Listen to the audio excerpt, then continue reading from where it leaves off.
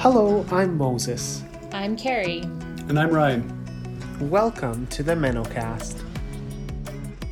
Today on our podcast, we're going to have a conversation with Pastor Andrea de Avila and River Martin, both from Sargent Avenue Mennonite Church in Winnipeg. We're going to talk about race, discrimination, and the hope for diversity in the church. Thanks for joining us.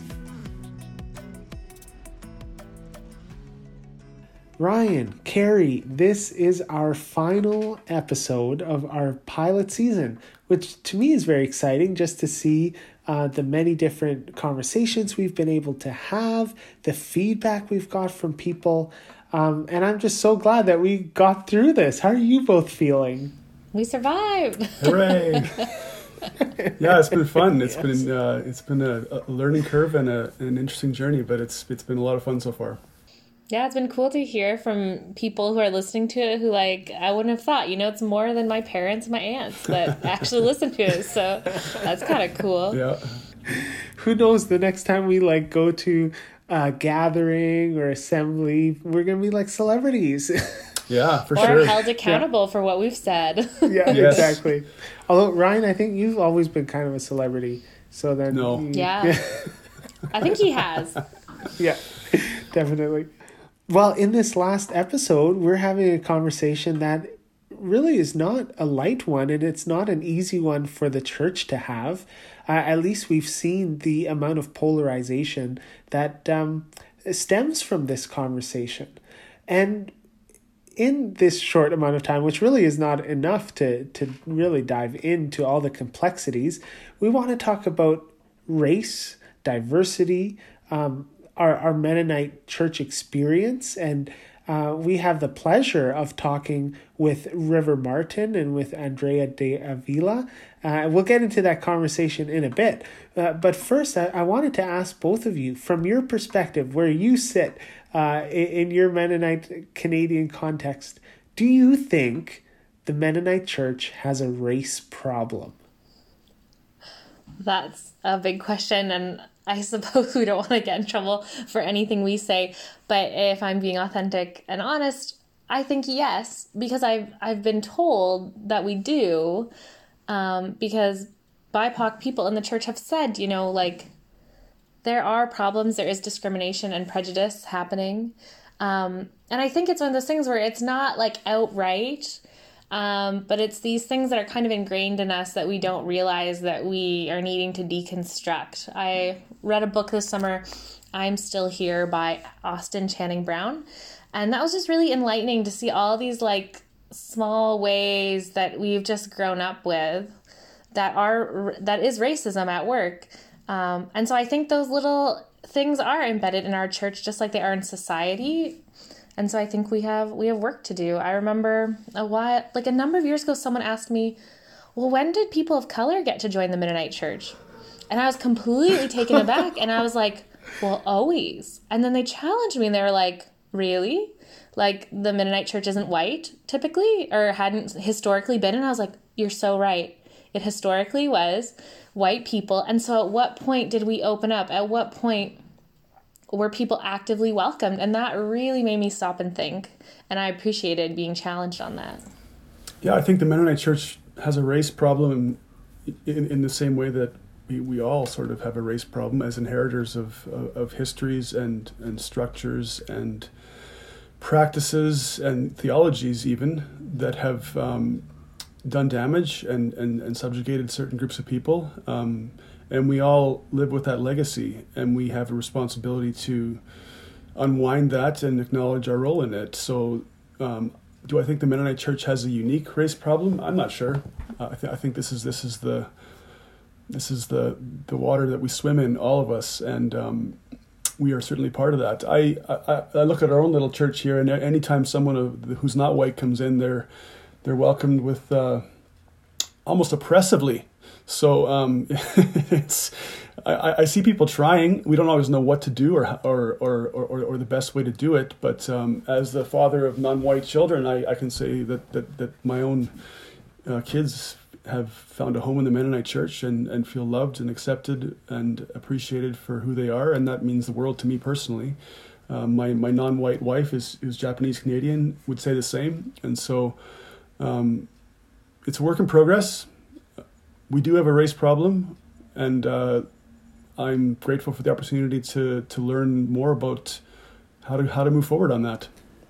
Yeah, for me it was pretty much a shock moving from Toronto and going to a church that it represented so many different countries and backgrounds, and it was a pretty small church, but it was very diverse, and there was a very a celebratory atmosphere about that, and that's one of the things that I valued very much about the church I grew up in.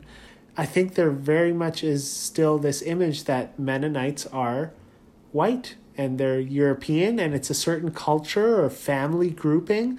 So if you're not Mennonite by name or culture, then the Mennonite church might not be for you.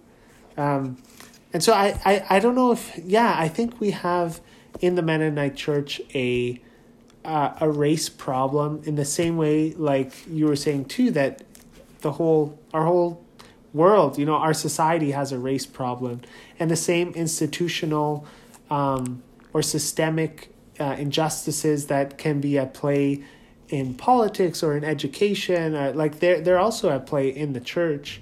But I also think like we have a cultural issue when it comes to diversity of, what does it mean to be Mennonite? And we still here in North America very much think of ourselves as this, heritage that came from Germany and Switzerland and Austria and then to Russia and then over here to Canada. But personally, I'm thankful that I've been welcomed in. Like my own story is that, I've been lovingly welcomed into this family with, and my background wasn't even a factor in that, I guess.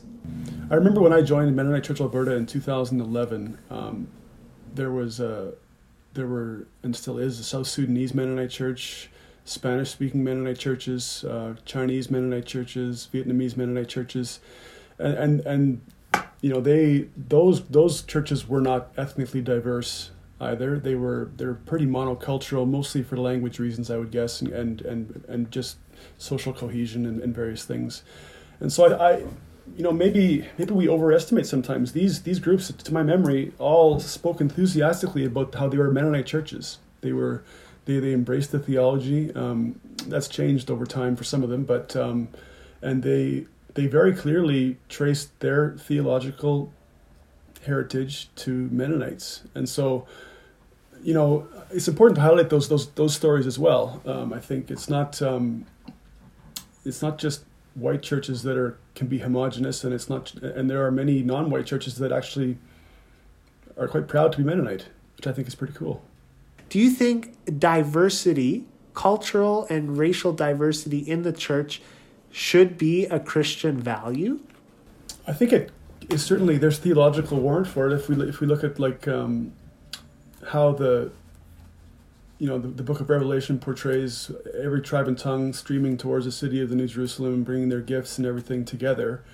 It doesn't have them all separate off in their own rooms. It has them coming to the same, and it's symbolism, I get it, all that, but it is a vision of the many becoming one, which I think is beautiful vision. Now these more homogenous groups might be a way station that's necessary on the way, as some of these minority groups find their way in a new country or whatever. But I would love to see some coming together at some point where we could have some of that diversity reflected. At the same time, I think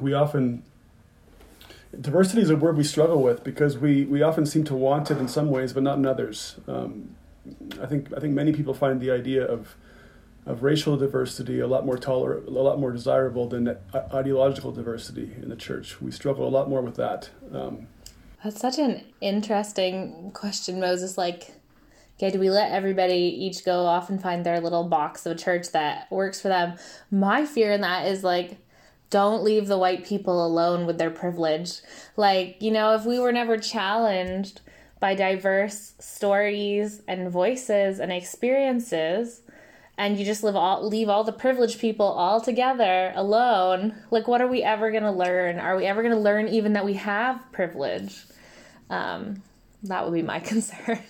So yeah, I think we need, I mean, but you have to work within, it's a gray line. Like for me, as an LGBTQ person, I need to be a part of a church that will allow me to be there. So I can't be in such a diverse church in which that is a problem. So in that way, like, I do kind of need a certain kind of church, but I also need to be challenged as well. But there's like a boundary to where I feel I want to be challenged. I appreciate that. And I think that some of the obstacles that stand in our way to achieving diversity are what we want to talk about with River Martin and Andrea de Avila. Both of them are members of Sargent Avenue Mennonite Church in Winnipeg.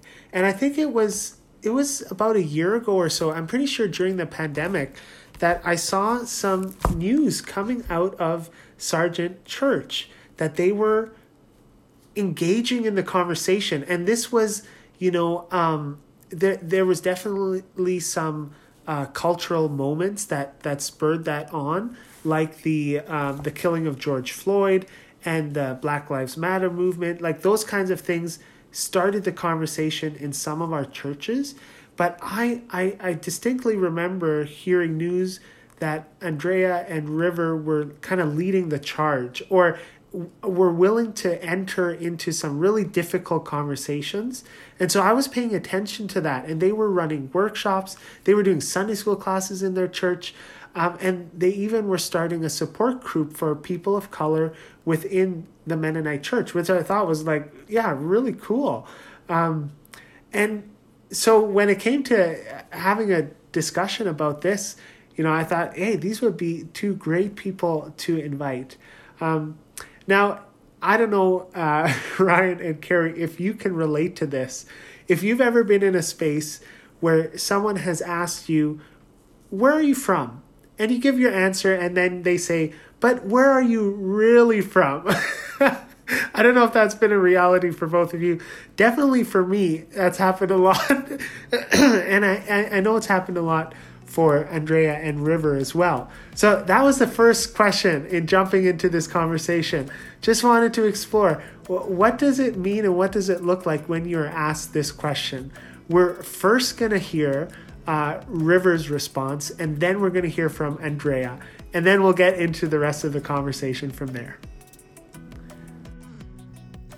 Yeah, so like you said, this is a question I get all the time. I'd say definitely at least on a weekly basis, and on weeks where I'm seeing more people like daily. And to me, the question is well-meaning, right? They're acknowledging that there's a difference between us.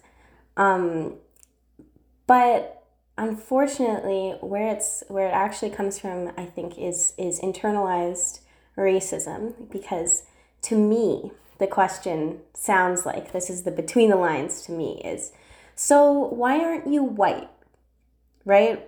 And so to me, that question is very like, oh, I don't know, like, because my parents aren't white, so then by facto, I'm not white. So it's one of those questions that is meant to bring people together, right? It's like, oh, share something about yourself with me. But what it really does is it drives me farther away, because it makes me feel like there's been an unnecessary calling out of my skin color. I struggle with that because I am really proud of my roots in a way that I don't necessarily think that is a bad thing. So I say, oh, I'm from Mexico.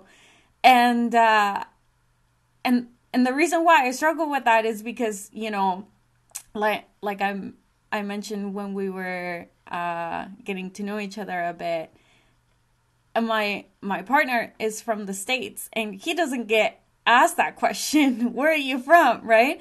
And the reality is that as much as I also have a bit of an accent, he has a bit of an accent. You know, he doesn't speak Manitoban. When we're with our friends, like, you can clearly tell that he speaks more American than they do, right?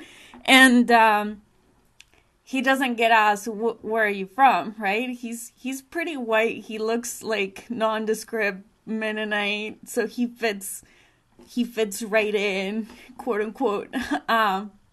So I stand out a bit more when we're, you know, hanging out, or when we're at church, or, you know, when we're in a gathering.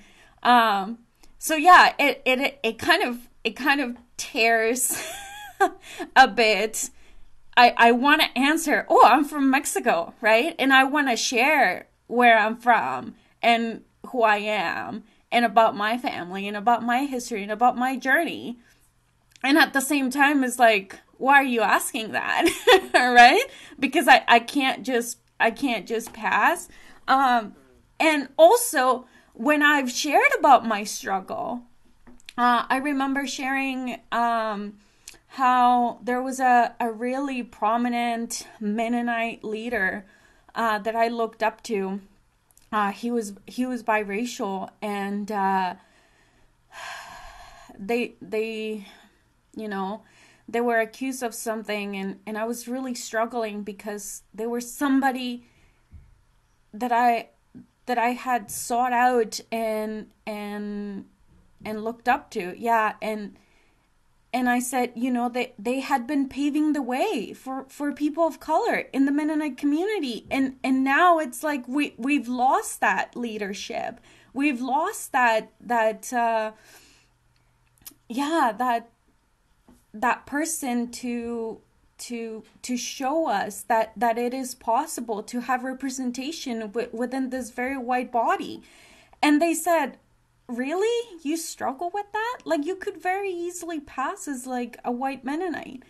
And that kind of like hurt. It's like, okay, so it's almost like I'm in the middle. For some, it's like I could very easily pass, and for some others, like, I'm very clearly different, right?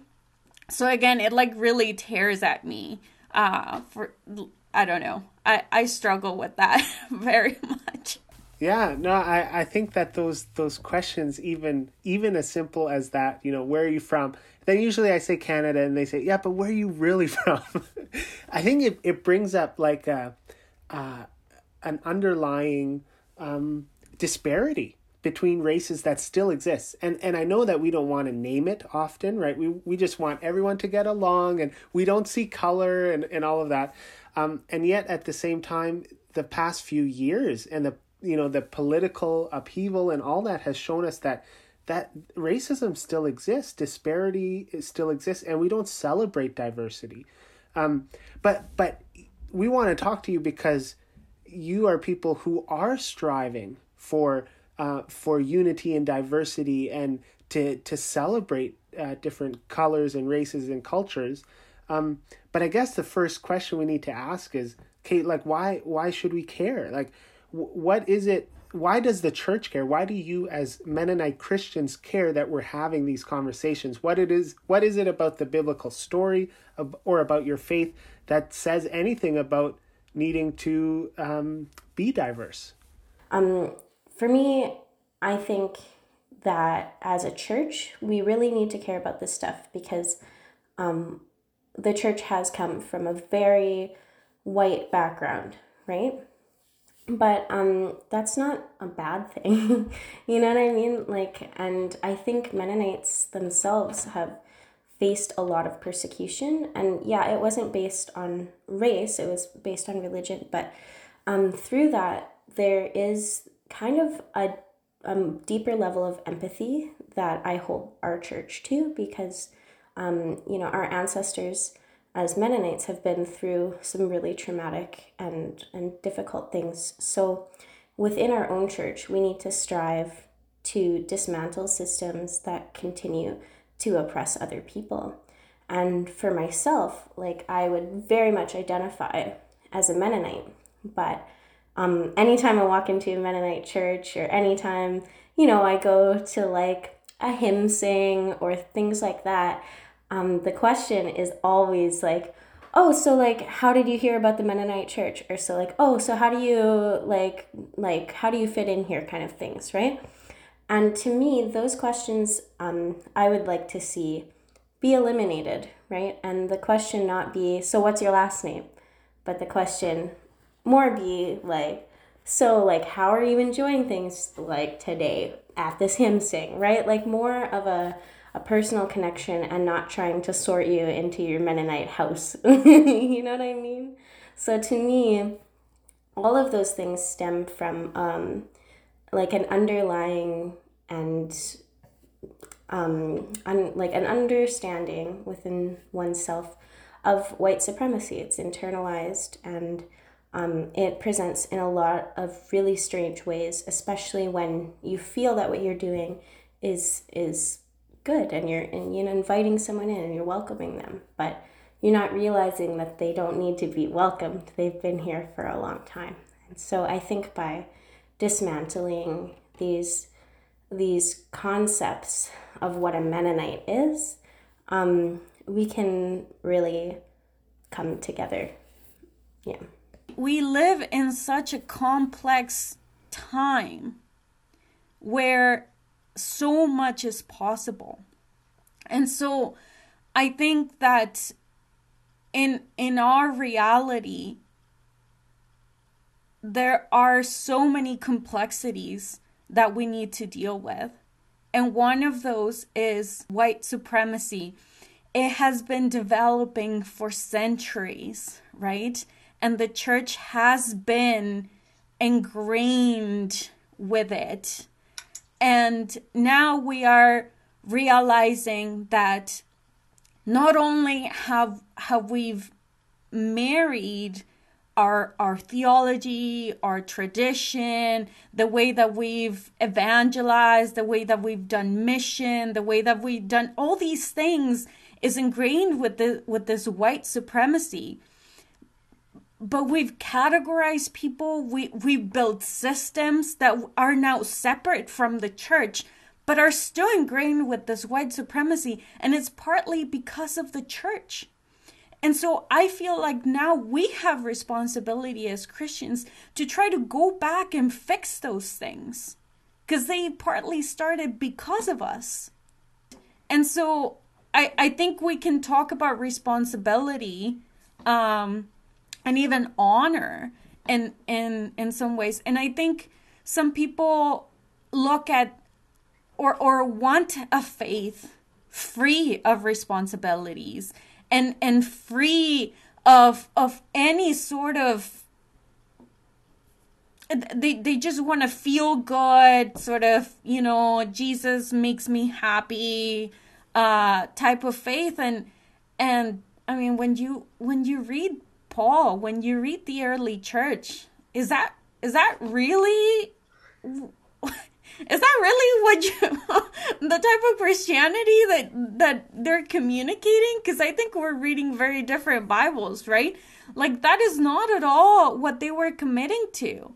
Like, the commitment that they were making to the Christian community was so tough.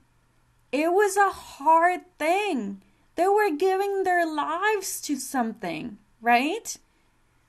They were trying. It was a cause, and I think that when we make a Christian commitment, I want to give my life to a cause, whether it is dismantling racism and white supremacy, feeding the poor, or like trying to keep the earth, our creation, from falling apart, like all of those things, right? Like, it is a cause. It is going to be work.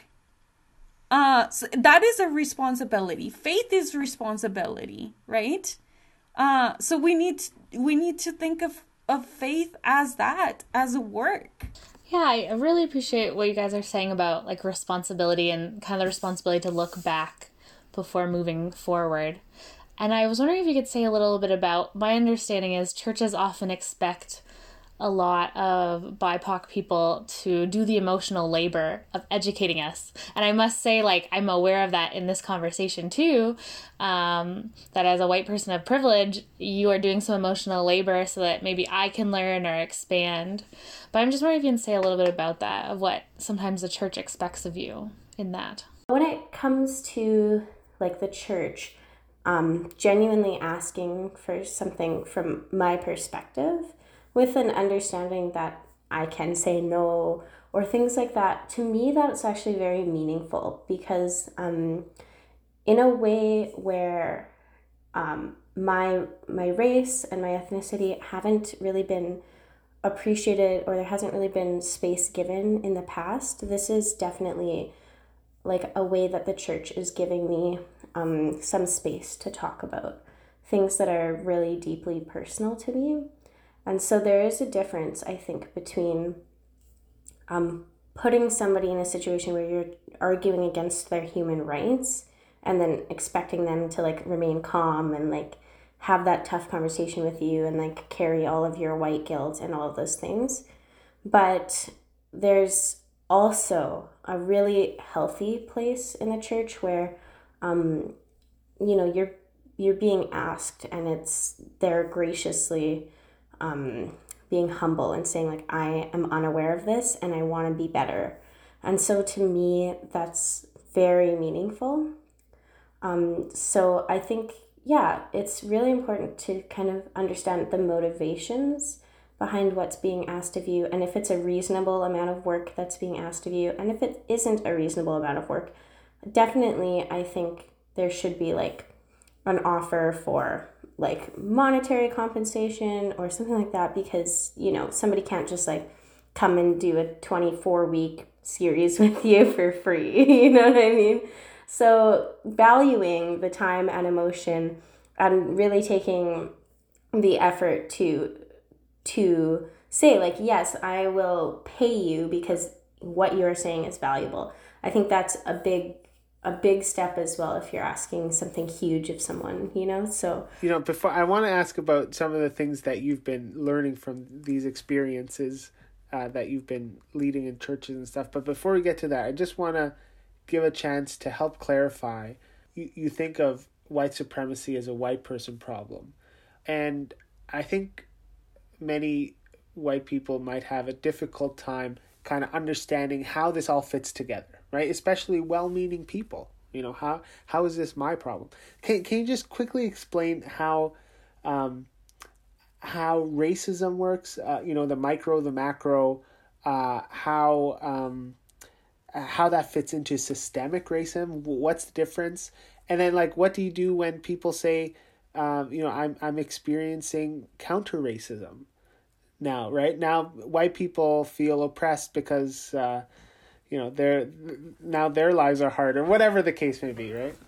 Oh, for sure. Yeah. Sorry. I just totally brought that up and then left it to hang there. But what I mean by that isn't that every white person is to blame for white supremacy and they should all go hide in shame and let the new order take over. No, it's not sinister like that. To me, the issue is that it stems from a place where you're afraid of what's different. And that has had some very serious implications for people of color literally all over the world. And it's not our fault, right? So the only problem that we had from the beginning was that our skin wasn't white. And so for me, I see that as two very different things. White supremacy is built on the notion that white people are inherently better, or that they know more things, or that they're smarter, better, whatever, and that the rest of us just need to be parented or taken care of, or that we don't know what's best for us. And so white supremacy is this foundational, very deep-rooted little voice in the back of your head that says, yeah, but you're better, right? And it's very quiet in some circumstances, but it will always be there.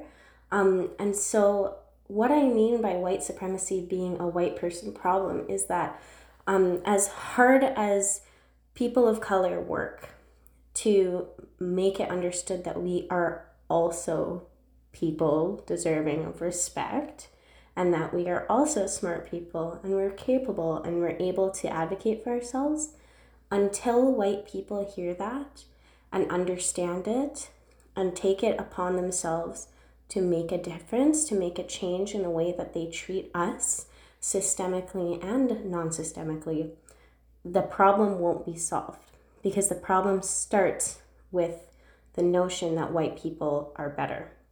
So sorry to all of the white people that felt very attacked by my statement in the beginning. That was not my intention, but this is what I'm really calling to focus. That white supremacy is not going to be solved until white people realize that they are perpetuating white supremacy in ways they might not even know. So what you just asked is systemic and non-systemic racism. So to me, it's very, very important that these distinctions are made, because they will come into play when I talk about reverse racism. So systemic racism is very difficult to pinpoint. We call that the blunt end. So what that means is it's very difficult to say, you know what, you're personally responsible for this, because it is part of a greater system. So for example, there are big ways this happens, like, refusing to hire somebody because of their skin tone, or refusing to serve somebody because of their skin tone, or even, putting somebody in jail because of their skin tone, or things like that are very clearly versions of systemic racism that, actually might not fly as easily today. But there are medium levels, small levels, and all levels in between. Like, even when I use this example all the time, but I think it's relatable. So when you go to the makeup store and you're looking for your specific shade of makeup, and you can't find one for your skin color, that is, once again, like a very clear, in my mind, example of systemic racism. These big companies are, perpetuating beauty standards, and who's missing, right? And so it's not deemed beautiful to be that shade. And that might not be the intention, but that's what can be assumed from that kind of systemic, small, micro racism. But it actually is really big, and it leaves a big population of people out of even attempting to hit that beauty standard, right? You're just ugly. Like, that's it. That's what society is saying about you. And so that's a small systemic way.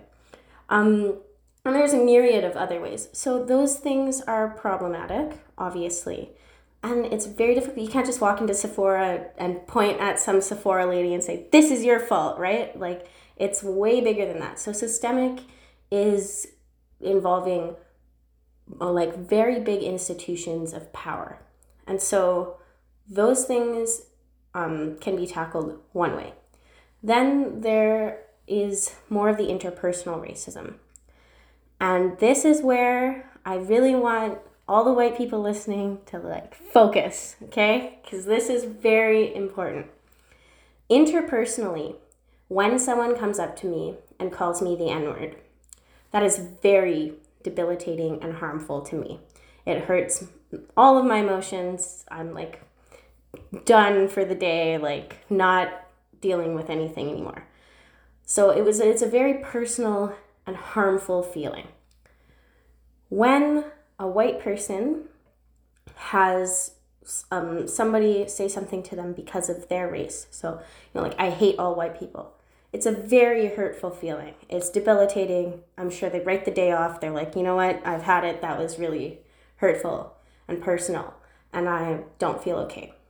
So I'm not here to say, one hurts more than the other. That's not what I'm saying. But what I am saying is that when a white person calls me the N-word, that contributes to a system that started hundreds of years ago with my ancestors, who were literally picked up minding their own business and dragged all the way to the United States, and they faced serious amounts of trauma that still affect my family today, still affect me today. And, that is what you're saying to me, is this is who you are. You are this trauma that was not your fault, and 7 generations later is still affecting you, right? When when a person of color says something hurtful to a white person based on race, it is not contributing to a larger system in that sense. It's a very interpersonal relationship that's happening right then and there, but it is not contributing to a huge system of inequality and oppression in the same sense, right? So that is why, to me, reverse racism is a very, very harmful thing to say, because you're saying that interaction weighs the same historically that a racist interaction weighs. And that is very, very different and unfair to say. Although you can experience racial prejudice, right? Like, I could have a lot of racial prejudice against white people. It doesn't have the same systemic effects as racism, which is, way, way more historically oppressive. So to me, when people say reverse racism, it is a little bit hurtful. And I'm not saying that in that moment you weren't feeling very hurt by what the person said. And, you're entitled to those feelings and they are valid. But you cannot say that it holds the same, systemic effects that racism against someone like me would. And then, you get into the argument, and then it gets brought up, what is, righteous anger, right? And righteous anger is the concept that, somebody did something to you first, so when you do it back to them, it's more justifiable in some way because they did it to you first. And to me, I don't really, I understand it, and I think that could be an explanation for why somebody does something like that. But at the same time, if we're really, thinking about this critically and trying to get through this together, it is understandable, and you do need to take some time to dismantle that within yourself and maybe not hold all these prejudices for people. But it is understandable why it would be that way. But for me, when I start to experience those feelings, I try really hard to remember that, oftentimes somebody just isn't aware of what they're doing to me, and I can choose to disengage from that, or I can choose to, argue my case. But either way, I really think that it's important that we see that distinction between racism and racial prejudice, because at the end of the day, one means a lot more of a historical oppression than the other does. What have you seen in terms of our churches when it comes to participation in systemic racism or interpersonal racism? We're people who believe in peace and justice, and how are we doing? So to me, I think it's difficult, right? You see some churches really caring about this stuff, and you see some churches, being like, oh, it's a pandemic, why are we even focusing on this right now? We got bigger fish to fry, right? And so to me, I have seen a lot of false dichotomy like that. I'm going to be honest with you, where, it's, well, we can't deal with racism right now because we're in the middle of dealing with this, right? And it does not have to be one or the other. And I think also there are some churches who are really taking this seriously, and that matters to me a lot, because some of these churches don't even have any people of color in the congregation, but they're saying to themselves, we got to deal with this. It's a really big issue for us, and we're contributing to it. And to me, that is very important, because as a peace church, we need to be striving for these things. Article 22 in our Mennonite Confession of Faith is about peace, justice, and non-resistance, for goodness sakes, right? So we've got to deal with this stuff, we're called to it. Like we agreed to this. This is in like our whole constitution. So we've got to figure this out, and we've got to genuinely look within ourselves and question like what are we doing to contribute to this? Because like one of my favorite, mantras of the Black Lives Matter movement is silence is violence, right? And as a peace church, we can't be silent anymore. It's really important that we look at our confession of faith seriously and work with that. That's right. Article 22. Right. Yes, that one. Did you memorize all the articles of the confession of faith? Maybe. Maybe. Yeah. Would you give some maybe more specific examples of where you have seen people either, go both ways of not hitting the mark and doing a good job, like in terms of your own experiences in the Mennonite church? I don't know if you're willing to share, like if instances of encountering racism, but then also where have you seen the beauty of people trying to work towards something better? Well, I'll start by saying that I try to think of it in terms of how much I myself have learned about my own internalized prejudice and racism. Because even as a person of color, even as a brown woman, I carry so much prejudice. Like when I think back of the words that I was using when I was younger, like as a teenager, I'm like horrified, right? Like the things that we've learned and the the things that we've learned that are not acceptable to say.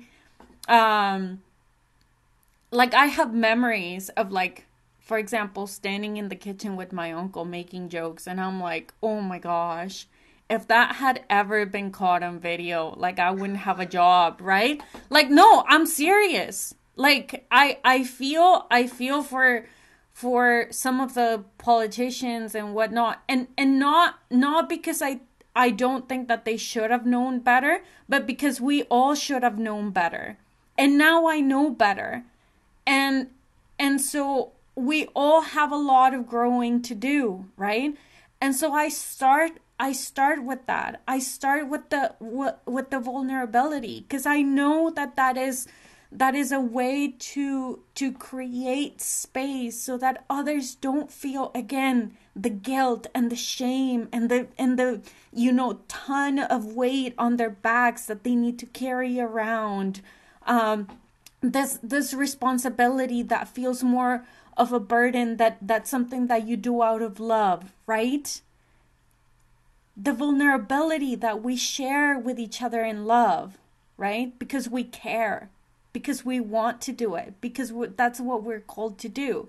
So I say things like, yeah, like when an Indigenous person walks in the church, like sometimes I do look twice and I'm like, what is this person doing here? And then I'm like, well, I hope that someone has welcomed them, and I hope someone has made sure that they're all right. And I hope that, we are being a welcoming church. But sometimes I do think twice, and I've preached on that. And I preached on how I am sometimes driving by, and I do catch myself being prejudiced against the person panhandling on the corner, right? We all have these thoughts. We all have these prejudices. Whether it's a person of color, or whether it's poverty, or whether it's disability, or whether, like, we do. And so we need to acknowledge it so that we can actively work against it, right? That's how it starts. And I thank God for my professor Judy Mollett at Eastern Mennonite University that taught me that in social psych, right? You need to name these things that you carry within you so that you can actively work against them. Not so that you can be eaten up by the shame of them, but that you can be a better person so that you are so that you are actively deconstructing them within you, right? So I know in the church we have just tons and tons and tons of these things that we need to dismantle them, but we need to name them first. We need to know what they are, right? So I don't know if I'm answering the question, but those are the thoughts that came to my head when I thought of it. And sure, I can talk about experiences, but those are that's the thing that I really wanted to communicate. I carry a lot of these prejudices, and I know that the church does too, but we need to name them so that we can actually work at them. I want to thank you both for sharing. This has been great. I paused on this whole idea of diversity and difference. This seems to me like one of the defining issues of our time. How to live with it well, how to live into it better. And I'm just wondering if you could, one or both of you could comment on how do we actually pull apart are those words the same thing? I think of even my experience here in Southern Alberta.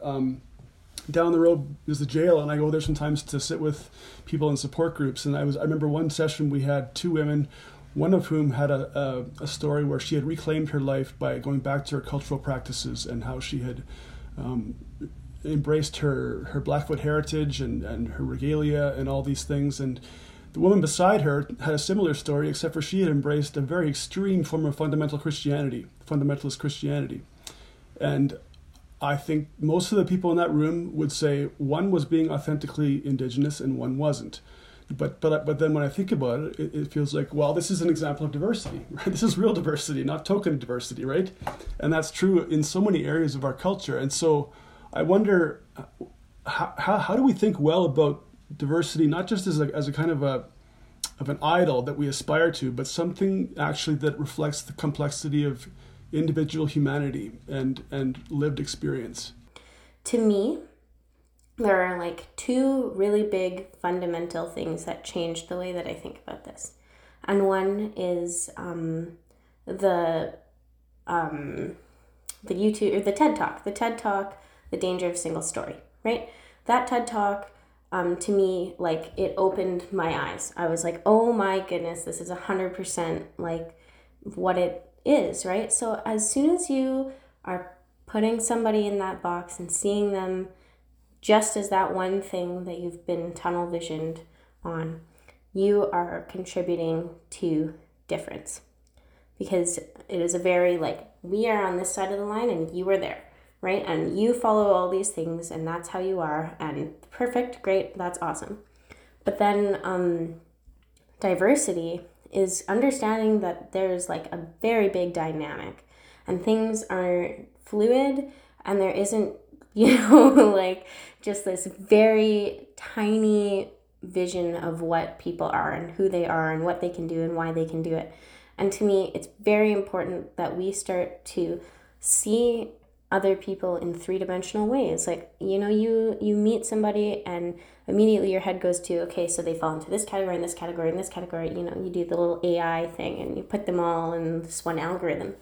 But unfortunately, like, it doesn't work that way. So when you do that, you're pigeonholing someone, right? And you're saying you can only be this great because I've decided before knowing anything about you that you can only be like this. And to me, that's difference.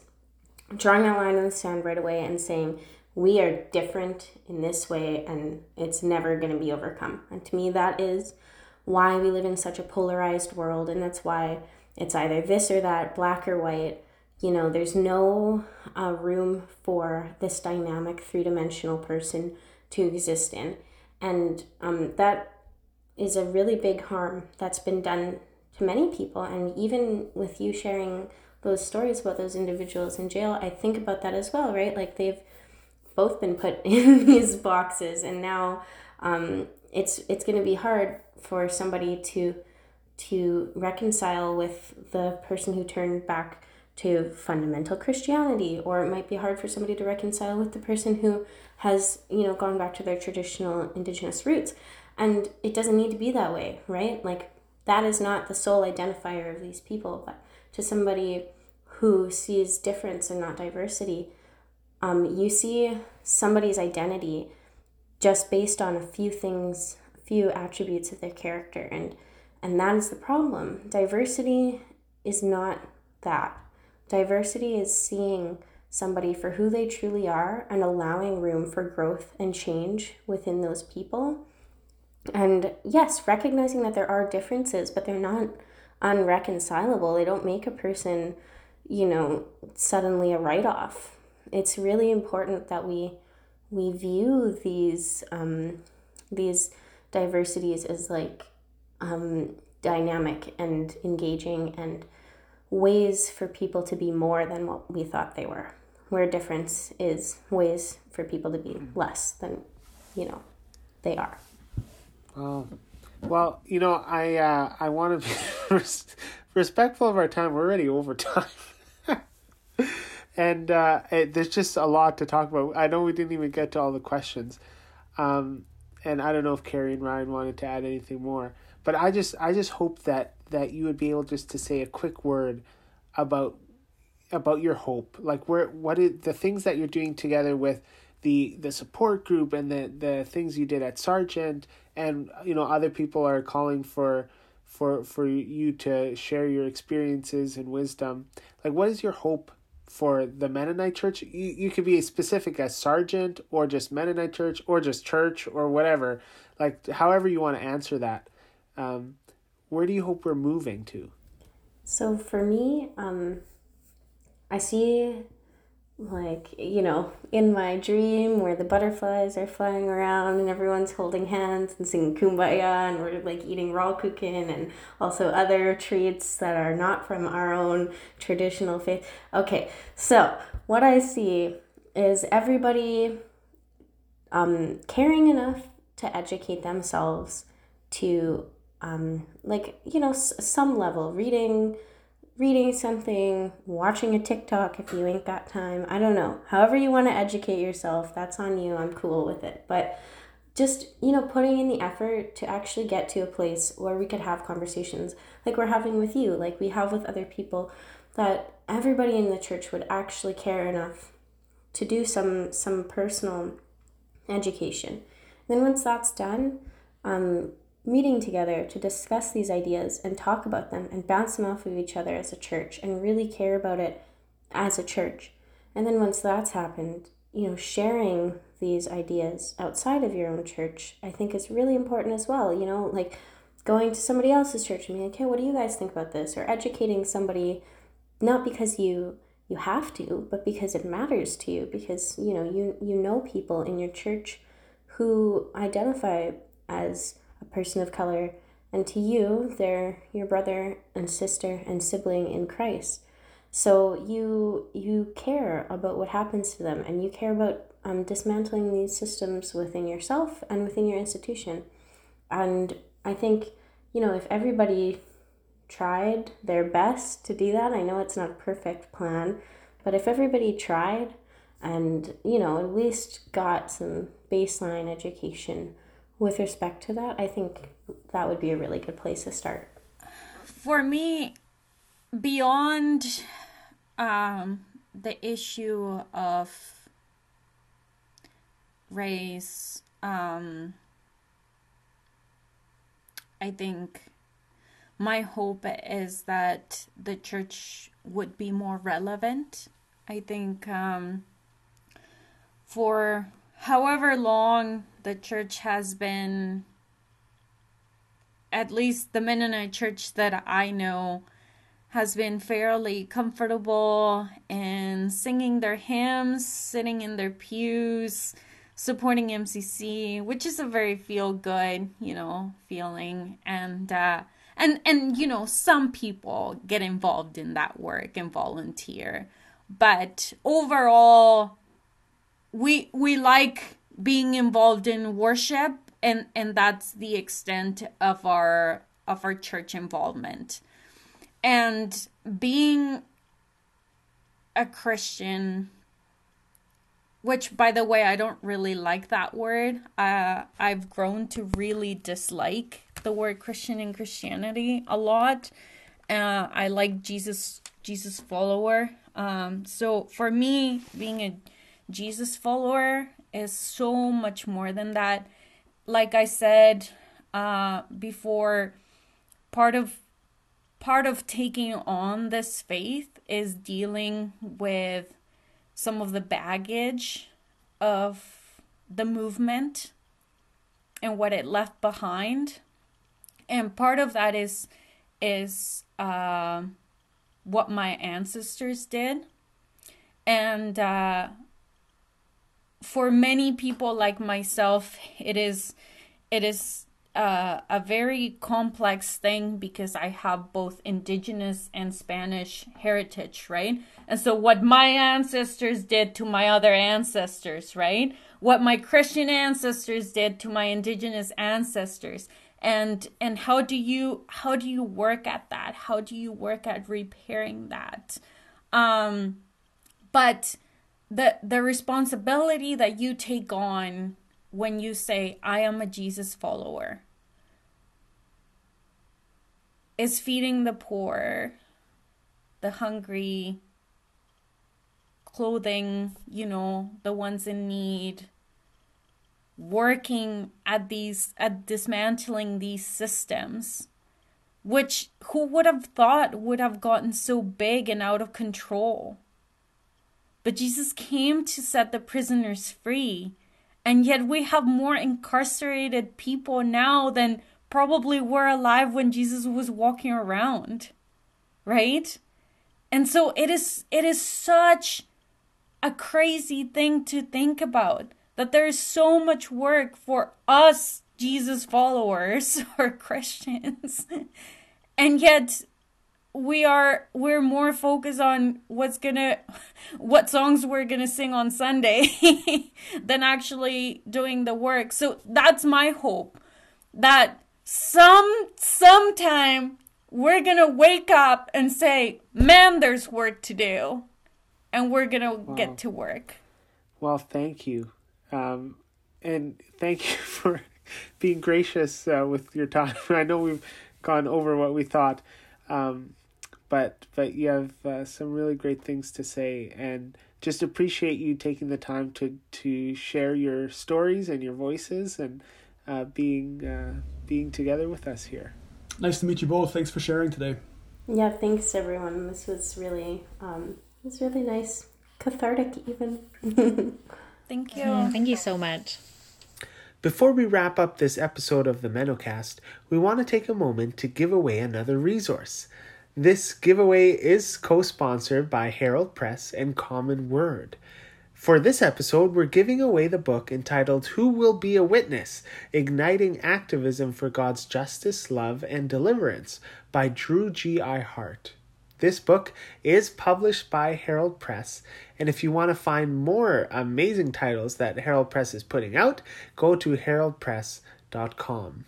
Also, you can find this book and many other Anabaptist resources at the Common Word Bookstore and Resource Center. Go to commonword.ca, or if you are in Winnipeg, visit Common Word on the campus of Canadian Mennonite University. The staff at Common Word are always so helpful and generous with their time, wanting to provide the right resources for you and for your church community. So give them a call, or send them an email, or visit the website, or drop in. And I'm sure you're going to find lots of great resources for you there. All you have to do in order to win a copy of Drew Hart's book is to go to the Menocast's Facebook page. Go to the Facebook page, like the page, and you will automatically be entered into a draw to win a copy of the book. Well, again, we want to say thank you to River and Andrea for joining us, and the work that they continue to do in our churches to start these conversations. And honestly, I feel a little bit bad for you, Ryan and Carrie, because and not specifically, I mean more in the category of like, you both are, have a white heritage background. You would be seen in our country as, kind of regular white folk. When you hear things like systemic racism, white fragility, and things like what River was talking about when it comes to reverse racism, I'm just curious how how that makes you both feel, because I know that a lot of people can, it's hard to hear that, right? And especially to talk about privilege when personally you might not feel like you have it. So I'm curious, what is that experience like for you? And how do you feel like being part of this conversation? Well, that's a big question. I mean, I have come to understand that I do have privilege. And I think it's important to recognize that.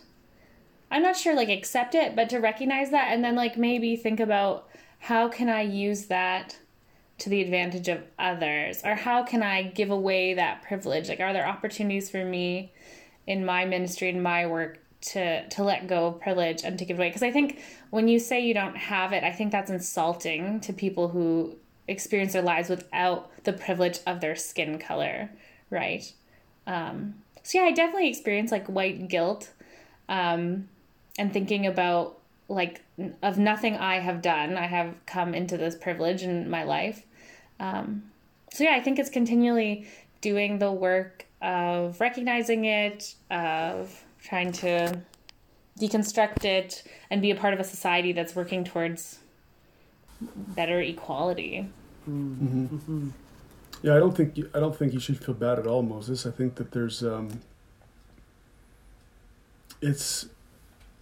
I think that the whole idea of acknowledging those areas in our lives and in our communities where, by virtue of history and structures that preceded us, some people have privileges and opportunities that others don't, is sort of, it should be basic to, that awareness should be basic to any Christian's approach to the world, I think. I mean, Jesus was always elevating and creating space for voices that were not in dominant positions, and so those of us who come to learn through whatever means that we happen to inhabit those positions, it should be a fairly basic outworking of our faith to say, okay, well, which are the voices that need to be elevated? So I don't think that, I mean, white guilt, sure, yeah, there's times where it's easy to feel guilty, but guilt can be a fairly useless emotion. There's times probably where it's useful, but there aren't that many, I don't think. And so like Carrie said, the next question is always, once you become aware of it and you actually listen to the experiences of others and learn from them, then the question becomes, what next? How do we live together in better ways? Yeah. And I think coming back to what we were talking about before the interview with diversity, to me, diversity in terms of like celebrating and learning from one another is so dear to my heart. Like, I really long for us as a church to be more welcoming and inclusive, to share power with people who come from different backgrounds, and not for the sake of like, it's the trend or being politically correct, or that's I actually think we have so much to gain from that, and we just have to figure out how is it that we get there, right? Like the question of, okay, how do we actually live into that? Like how do we celebrate each other? Like to be diverse doesn't mean that we're flat, like everybody is just the same. We are different. We do have different backgrounds, upbringings, cultures, languages, and we don't want to get rid of that, right? So how is it that we can be curious about one another and still be respectful? I know, like we were talking before, this question of where are you from, or where are you really from? Well, what if you're really genuine and you just really want to know because you care about somebody, or you're genuinely curious and you're not trying to be racist about it or anything like that? Is there still space for that? Do you both feel like you are kind of limited in what you're allowed to say, or the curiosity you're allowed to have in these spaces now? I think it's about how we go about things and relationships, right? If I don't have a relationship with someone and the only thing I know about them is their image, and the only thing they know I know about them is what I'm seeing, and then I ask, where are you really from? Like, yeah, that's racist. Definitely. But if I have a relationship with them and I'm getting to know them, and it's along in a myriad of other questions, getting to know each other, that's mutual and back and forth, then I think that's different. So it's about maybe how we ask the question, or leaving it at where are you from? And if they state a place in Canada, then you're like, awesome. I think in some of those moments of curiosity, it's just changing it a little bit, changing the question, changing the narrative, changing it. And as a white person of privilege, I have to look at myself and how I am being perceived and how my actions and questions might be landing, and being aware of that. Yeah, absolutely. I think the how is so important. Maybe the most important in how we approach these conversations. I think you asked, like, do you feel limited in what you can ask? And yeah, there are times probably where I do. It's not the worst thing in the world if I feel that way either. I mean, if nothing else, it's a cause for pause and to ponder how. A, is this conversation something I should pursue? B, how should I pursue it? Those are important questions to consider whenever we're talking to someone. But I do worry about the fate of curiosity in a world where a question like "Where are you from?" is kind of out of bounds. Because speaking personally, when I ask it, it's almost always because I want to get to know a human being better, and I want to know more about what formed them and what shaped them and what influences they've had that I don't know anything about. And I've been asked that question when I've traveled in Colombia and in Palestine and Israel. And I usually like being asked that question because it opens up a space where difference can be explored and where radically different experiences of the world can come together and it can rub off on each other a bit. So I'm a big fan of curiosity, and I would hate for the way that we talk about race and the implicit or explicit structures that we or boundaries around conversation that we have to rule out or to stifle the curiosity that I think is such a huge part of our life together as human beings. I think part of the issue is where are we coming at with these questions, and is the curiosity leading to deeper relationship and a celebration of difference, or is it leading to asking the questions so we know how to box people in? And we know where people fit in the order of things, which I think for a lot of people of color, that's kind of the experience. So if we can foster that curiosity and open dialogue and conversation, I think there's a lot of opportunity there for us to grow and also to expand our horizons and all of that. Anything else you want to add? This is the kind of conversation that it could literally go on for 6 hours. There's so many different rabbit trails we could wander down. Yeah, but it's important to keep it going, and I hope we will in the next season. Yeah. Well, I think this would be a great place for us to wrap up not only this episode, but also this whole pilot season. It's been so great to get into these conversations, and I really look forward to where this project is going to be going. And for any of you listening, just watch out for bonus content that we might be throwing out your way. But for all you listeners and people who have engaged with us over this past pilot season, we want to thank you so much for listening to the Menocast. You can find us at themenocast.com. Listen to episodes on our website or subscribe wherever you find your podcasts. Leave us a review if you like what you heard, and join us on Facebook, Twitter, and Instagram at the Menocast. We would love to hear from you if you have comments, questions, or suggestions. You can contact us through our website or at themenocast@gmail.com. Special thanks to Nick Duick for creating our music and our advisory group for guiding us along the way. We would also like to thank Common Word for partnering with us to give away awesome resources, and Mennonite Church Eastern Canada for providing us with a seed grant to get this project going. Lastly, I want to thank my co-hosts Carrie Lane and Ryan Duick for making this whole pilot season a reality. I'm Moses Falco. Until next time.